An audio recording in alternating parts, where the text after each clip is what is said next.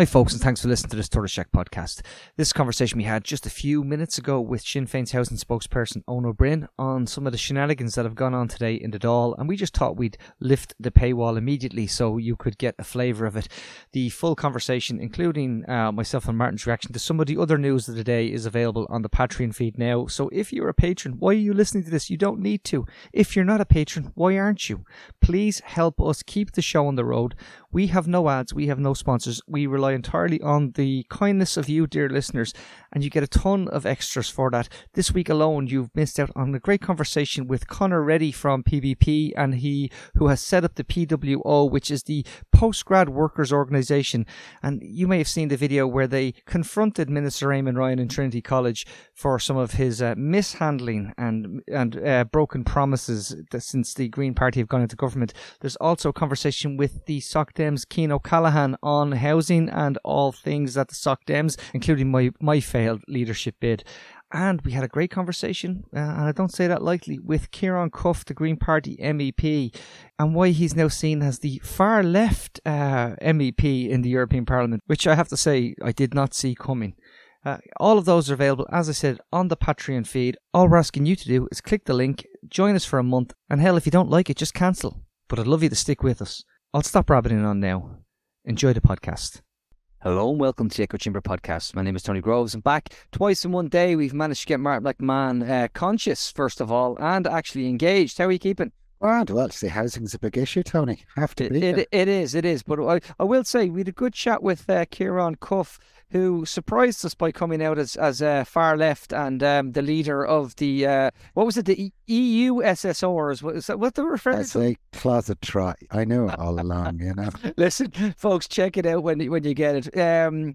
No quarter given and no punches pulled, but it was enjoyable nonetheless. Anyway, we're back so soon because we're being rejoined by Sinn Féin housing spokesperson Eoin O'Brien. And Eoin, you have been very busy all the time, but very busy, particularly in the last couple of weeks.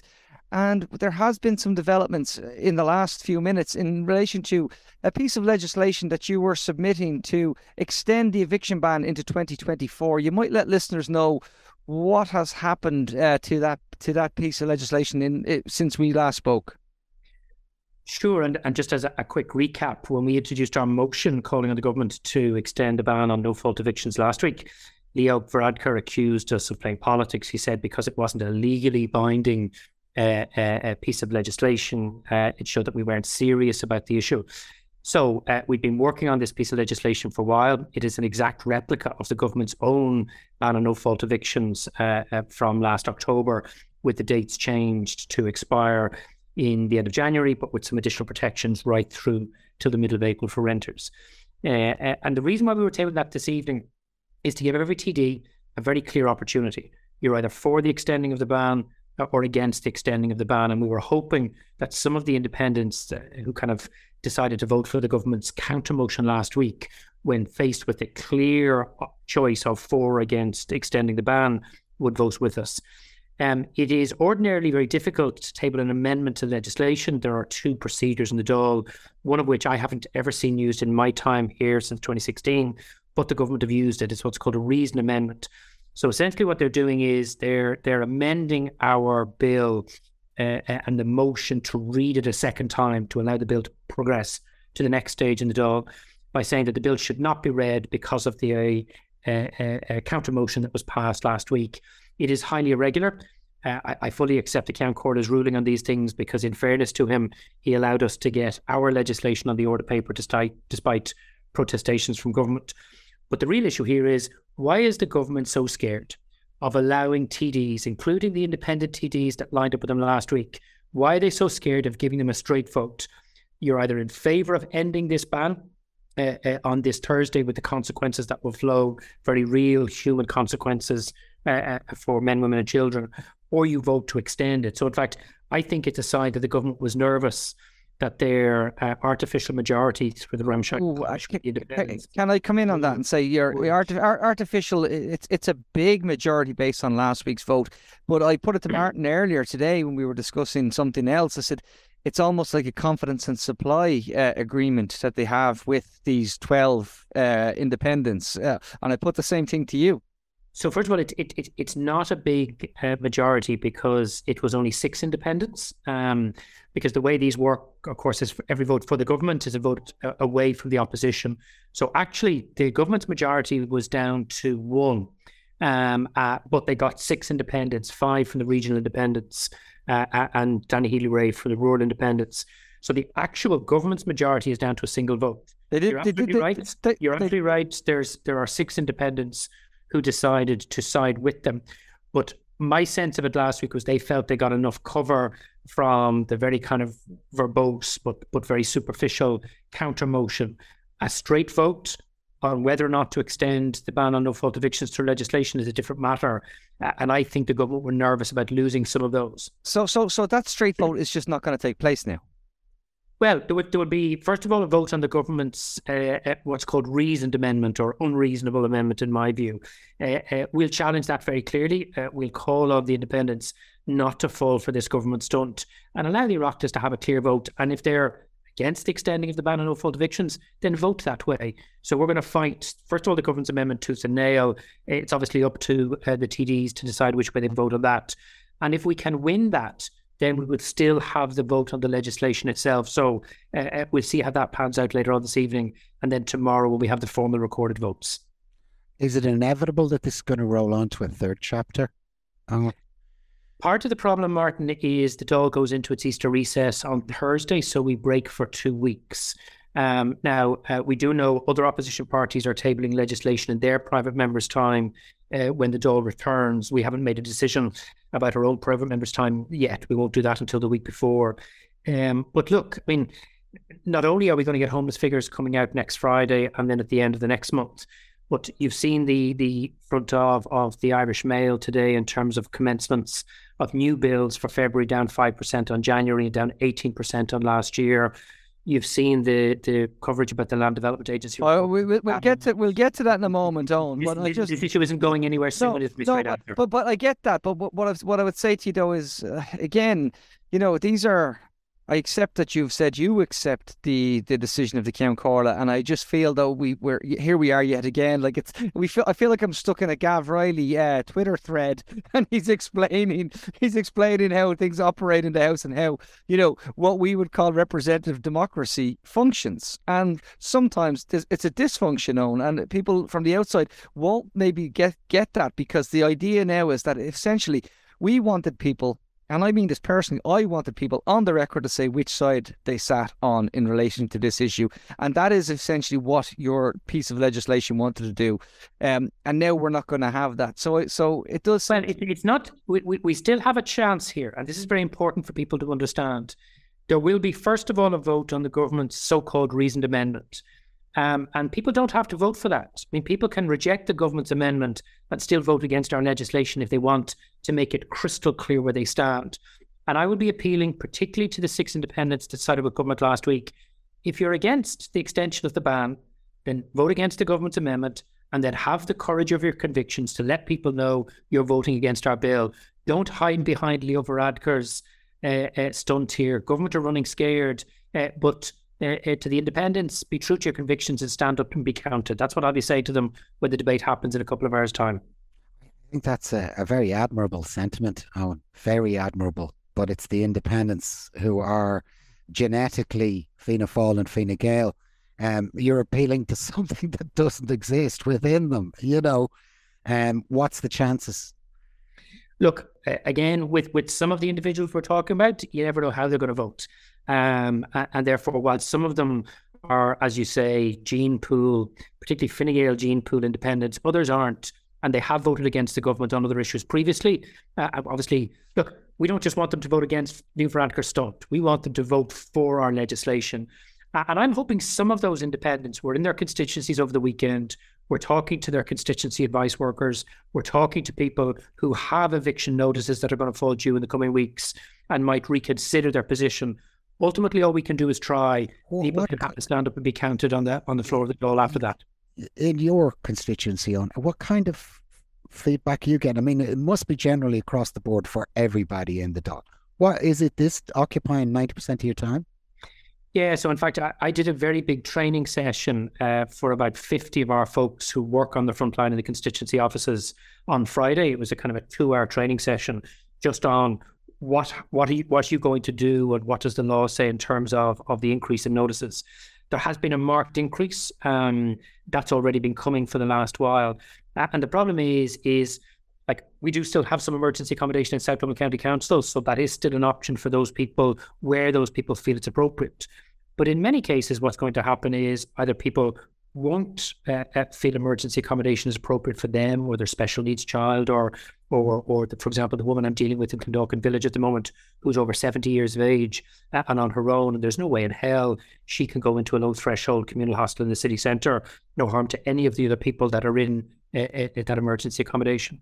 I do think you're going to see a very significant increase in overholding, not because people want to overhold, but because they literally have no choice. And what I'm hearing right across the constituency offices, certainly from our folks, is there has already been a steady increase, and that is going to accelerate over the coming weeks and months. It's important for us not to overplay this. Notices to quit. Eviction notices do take some time to work through the system, and not everybody presents in the first instance for emergency accommodation.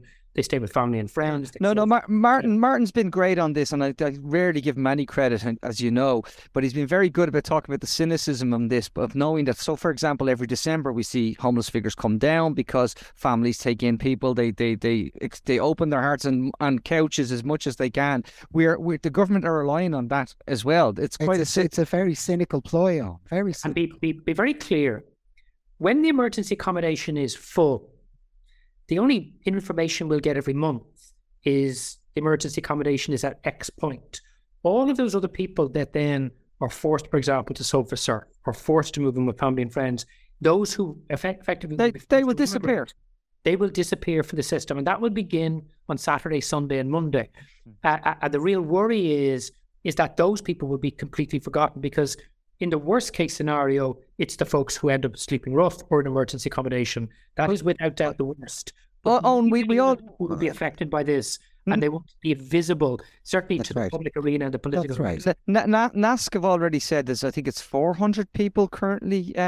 Migrants have been let down by our international obligations under the person seeking asylum laws, have been forced to sleep rough. We know this, as you quite rightly put out. Just explained there, Ireland is an outlier. You know, if you're couch surfing, if you're in overcrowded accommodation in most main EU countries, you're included in the homeless figures. We've managed to cut them to such a way as that unless you kind of, and I hate to be so blunt about it, but unless you show up at Parkgate Street and present yourself, you don't really count. So it's actually worse than that. So we only count in the official homelessness figures those people in emergency accommodation funded by the Department of Housing. There's also emergency accommodation funded by the Department of Children for women and children fleeing domestic violence. There's over 5,000 men, women and children trapped in direct provision who have their legal right to remain and are using DP as a form of emergency accommodation. And then there's a couple of hundred individuals who are in hostels not funded by the state. You add all of those categories together, you get a figure of about 18,000. And that's before we talk about folks who are forced to sofa surf or they've overcrowded in family homes. So the number obviously is substantially bigger. We've known that for a long time, but government won't even count all of those people in government-funded emergency accommodation. One quick thing on it. It's a digression, but it's important because obviously at the weekend, Ivana Bacik talked about 1 million new homes. We saw the ideas. Now again, spent much of our time taking shots, I believe, in terms of aiming at Sinn Féin. But much of this current rental crisis, specific to rental, is because we have a rental system whereby someone decided that HAP was social housing. And that person was Alan Kelly in 2014. And now that's the truth of this is, and this is not me trying to give you road to bash Labour with, but when you're sitting there listening to 1 million houses, do you feel like that? Well, you know, is that a party that you could work with, given that that's what's gone on in the recent past, and that you understand what they're promising now? Well, first of all, the reason why we have a crisis in the private rental sector is in part because for 3 decades, government haven't delivered a sufficient volume of social homes, and 1/3 of all private rental tenancies are people who should be in social housing subsidised through HAP, RAS and supplement. So This isn't just about the Fine Gael Labour government, although I think your point is well made. It's 3 decades in the making. But you're absolutely right. Alan Kelly and Jan O'Sullivan was the junior minister with responsibility for housing when Alan had responsibility Phil Hogan was the senior minister for environment, and Jan O'Sullivan was the junior minister for housing when the HAP legislation was introduced. And that added HAP to the 2009 definition of social housing, which included the rental accommodation scheme. And that's part of our problem. It's also part of our problem that we still allow sale of property as a grounds for issuing a notice to quit, something that no sane or stable private rental system should allow. And again, that accounts for 60% of the notices. And look, I mean, I was exceptionally critical, as was Desi Ellis, my predecessor in this role, of both Jan O'Sullivan and Alan Kelly, precisely for those issues. They continue to rely on the private rental sector. Well, what I'd say about Ivana's speech at the weekend is first of all, I don't know what the million figure means and where it comes from. Ivana was actually subjected to some pretty fair questioning by Gavin Riley to explain there aren't 500,000 vacant homes in the state. So if you're saying there's going to be 500,000 new builds and 500,000 vacants, what do you mean? And she couldn't answer the question. And then he was saying, well, are they refurbished vacants brought back into use, or are some of them occupied or under-occupied? And she kind of fumbled around. So I suspect what went on with that figure is they were looking for a big announcement. There's a little bit of concern, as I'm sure you know, in the Labour Party around what's happening with the Soc Dems and with Sinn Féin. And they were looking for a big number. I'm strongly of the view that we have to stop politicians setting out how many homes are needed and how many homes can be delivered. Well, hang on, Owen. Have you not gone on the record and say that you yourself are a populist, the populist of the left? Let me make this point, because I've been making this point for several years. The last two governments, the current government and the previous government, invented numbers for housing need. We need an independent process whereby, and it's now being done by the Housing Commission, where people who have no political bias look first of all and say, what is the total need currently, including social need, affordable need, etc. They publish that in an evidence-based, transparent form to say, that is the need now. And then they're tasked with updating that every year. The Housing Agency's report, we only know the headlines from it from the leaks to the Irish Times last month. They're estimating that somewhere between 40 and 60,000 new homes are going to be required every year. What I'd like to see is that report published, and then I'd like to see an independent body updated every year. That will tell us objectively what is needed. Why is that figure not in the current government's housing plan? Because the ESRI, when they were asked to do the study underpinning this government's plan, were not allowed to look at pent-up demand, pent-up need for social affordable housing. That was excluded. It was a political manipulation by government and the Department of Housing. So rather than speechwriters or indeed opposition spokespeople picking numbers from a hat, let's have independent, objective analysis of the need. Let's publish it so it can be rigorously scrutinised, and then let's update it annually. I suspect when we get that data from the Housing Agency, you'd really be looking at an annual requirement of 50,000 homes, and within that, a defined number of social and affordable. So this idea of 100,000 homes, half new builds, half refurbs, maybe vacant. I get it, but I think you went on the record yourself and described yourself as a populist of the left when you spoke with Aidan Regan nearly 2 years ago now at this stage. So you know, we can all again. I don't know. Before Tony, but can I say this though, just before you come in, Martin? Be very clear, and that conversation with Aidan was one I enjoyed thoroughly. That conversation wasn't about targets. It wasn't about promises. That was about political strategies. Absolutely. And that was about how progressive political parties like ours, like Corbyn tried to do before us or others, find a way of organising, mobilising all of those disparate groups of people who are left behind by the status quo and mobilising them as a political subject, the people to deliver change. That's something completely different. Allow me to answer that. Before you do, let me finish my point. That's something completely different to a politician, whether it's a Labour politician or a Fianna Fáil politician, plucking numbers out of thin air, too low on one side, hard to understand on the other. Let's have objective analysis informing public policy. That's something I've always advocated. Well, from my point of view, I accept, but I don't think of populism in the same way as the people who has tried to associate it to the likes of Donald Trump or Boris Johnson. These people, I think of it from where it comes from, the Populist Party in the US, where it was born out of the rentier class needing something to actually. So it wasn't necessarily this idea of that. So anyway, nonetheless, I just thought it's an interesting point. Martin, I know you want to come in. Before Tony comes in on the LDA, which I think you must. I want to talk a little bit. Yeah. I would like to say the last time we spoke about Airbnb and that there's no real attempt to tackle Airbnb. Numbers released today show 16,000 full homes are let on Airbnb. This seems to be such low-hanging fruit. I simply cannot understand why nobody's reaching for it. And the frustrating thing is, as I said to you the last day, we tabled legislation to tackle this, which would have placed a fine on online platforms like Airbnb for every day and every property that they advertise that isn't compliant with the planning laws. Now, as you know, the government has a general scheme, and the bad news, I think, since we spoke last week, is the European Commission has intervened. That's right. To say that legislation of the government's to set up a Fáilte Ireland register can't proceed. I'd like to know exactly what the government said in its correspondence with the Commission. I raised this with the press last week because I'm not satisfied that government is just going to sit on its hands and wait for the European Commission to decide what it's going to do with short-term letting. Housing and the regulation of the private rental sector is a competence of the member state, not of the European Commission. It's a sovereign affair. And the quickest way to do this is very simple. Airbnb makes a sum of money every night. A property that's advertised on its website is let out. If it is hit with a spot fine of that amount of money plus a penalty premium for every night, for every property, overnight that will clean up the industry.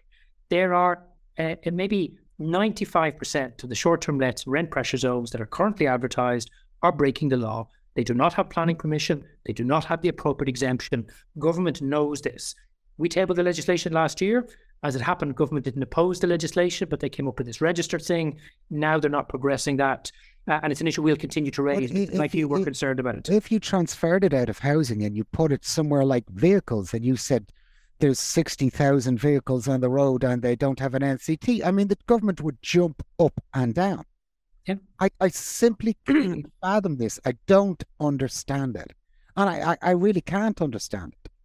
And one of the frustrating things is when Eoghan Murphy introduced those regulations and legislation back in 2019, we told him relying on the planning enforcement system wouldn't work because it's so cumbersome and you have the 7-year statute of limitations. We urged him back then to apply the penalty on the platforms and the estate agents who advertise non-compliant properties. It's the simplest way, it's the quickest way, it should be done, and it should be done now. Owen, just we've gone well over time, and I know you've to get back into the Dáil, but very quickly, 2018, the LDA was launched, and it was hailed by Leo Varadkar as a game changer. In one of my I think I'm very, very funny moments, I decided to stop calling it. Do you remember this, Martin? I did a big thread. Exactly. There are so few of those, Martin. Yes. and I decided that we won't call it the LDA. We'd call it Llama. If you remember, the Taoiseach at the time had posed with a llama, and I said we'd call it Leo's Land Asset Management Agency, and I thought this was great. So I went back and looked at the thread where I said where he'd promised into the thousands and then the tens of thousands that would be, and shovel-ready projects, and I'd gone through all of the stats, and of course, better people than me, I'd taken information from other individuals to put together this thread, and I estimated that they'd be building by 2020 in the tens, and they were saying in the thousands. We find out today that we're at the zeros by 2023 on. What the hell is going on? When the LDA was launched, the promise was 150,000 new homes over 20 years, 60% of which would, of course, be an open market private sale because they were going to use the market value of public land to leverage in private sector development. A lot has changed in the interim, which is after the election, this government substantially changed the Land Development Agency legislation, although they didn't fix the fundamental problems. So that original Fine Gael model of essentially giving the private sector 60% of the land for them to invest in the 100% of the homes was ditched. The targets for the LDA were then changed. So they were talking about maybe 5,000 new build homes over a period of time. Then they got this Project Tulsi thing to buy another 5,000.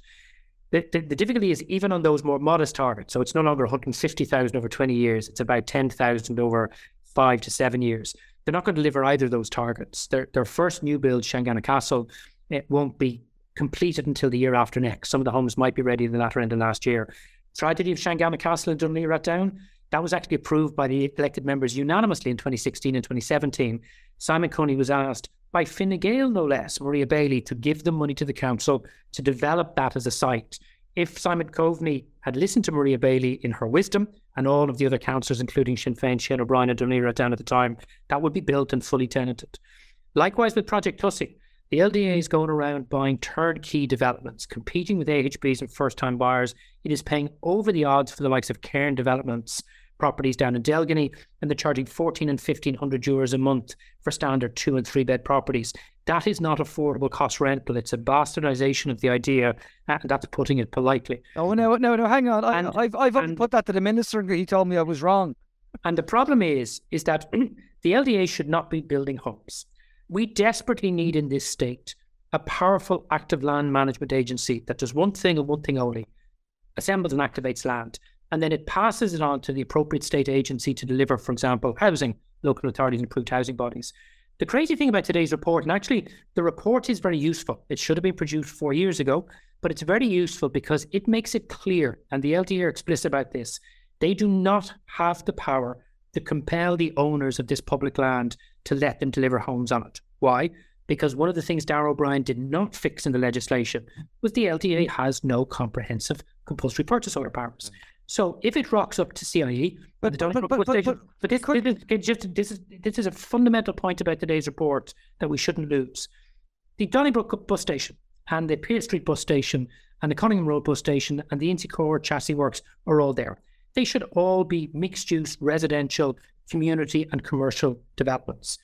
But unless the LDA, and in my view, I would change its name to an active land management agency, has CPO powers to compel them to the table to bring the land on site, they will never be able to do it. Why can't the LDA have CPO powers? Because if you also ask them to be a residential developer, they are potentially in competition with Cairn and Glenveigh and Michael O'Flynn, and they will take the LDA to the European Court of Justice for breach of state aid rules. Simple solution: have the LDA manage and acquire land for public housing and other uses. Let councils, AHBs and others deliver the homes. That's originally what NESC wanted, not another residential developer like in the Netherlands and other countries, an active land management agency. That's what we need. And today's report confirms that's what it should be doing, not buying homes for Cairn and renting them out to poor punters for €1,500 a month. Okay, accepting that last thing on this, before we let you go, we spoke to Cian O'Callaghan yesterday on much of this, and one of the statistics he revealed when I was having the conversation is the lack of apprenticeships taking place in the construction industry, where they actually fell in 2022. Owen, what are Sinn Féin thinking? How are you going to get to a position where we actually have the bodies to deliver this 50,000 homes that you're saying we need? How are you going to change that? Because this is, we mean you can throw numbers at a wall, but without having people to actually plaster that wall and lay the bricks, we're getting nowhere. So the first thing, and it's important to stress, there is capacity within the construction sector to build more than the 29,000 homes last year. Some of that is about redirecting existing labour away from things we don't need, like apart hotels, co-living, etc., and data centres, into the kinds of construction activity we want, and that's by changes to tax routes.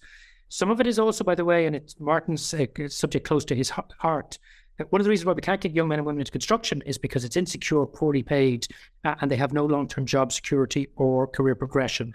Ending bogus subcontracting is really key.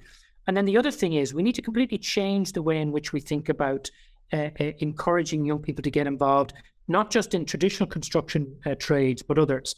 It needs to be taught in schools. We need to significantly ramp up the quality of the education available in partnership with the apprenticeship programs themselves. We need to pay some of these apprentices much better than they're getting paid as they're going through the education.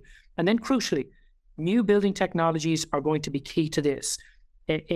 Increasingly, young people don't want a profession where they're in Dublin for 5 days this week out in the rain, Cork 5 days next week out in the rain. You can put a lot of this stuff indoors, in proximity to where people live, in better paid, much better conditioned, new building technology manufacturing of homes. That's what they're doing in Poland. That's what they're doing in France. That's what they're doing in Britain. So there's a range of policy measures myself and Louise O'Reilly, my colleague, and Rose Conway Welch are arguing for. But more social and affordable homes can be built now with the existing workforce.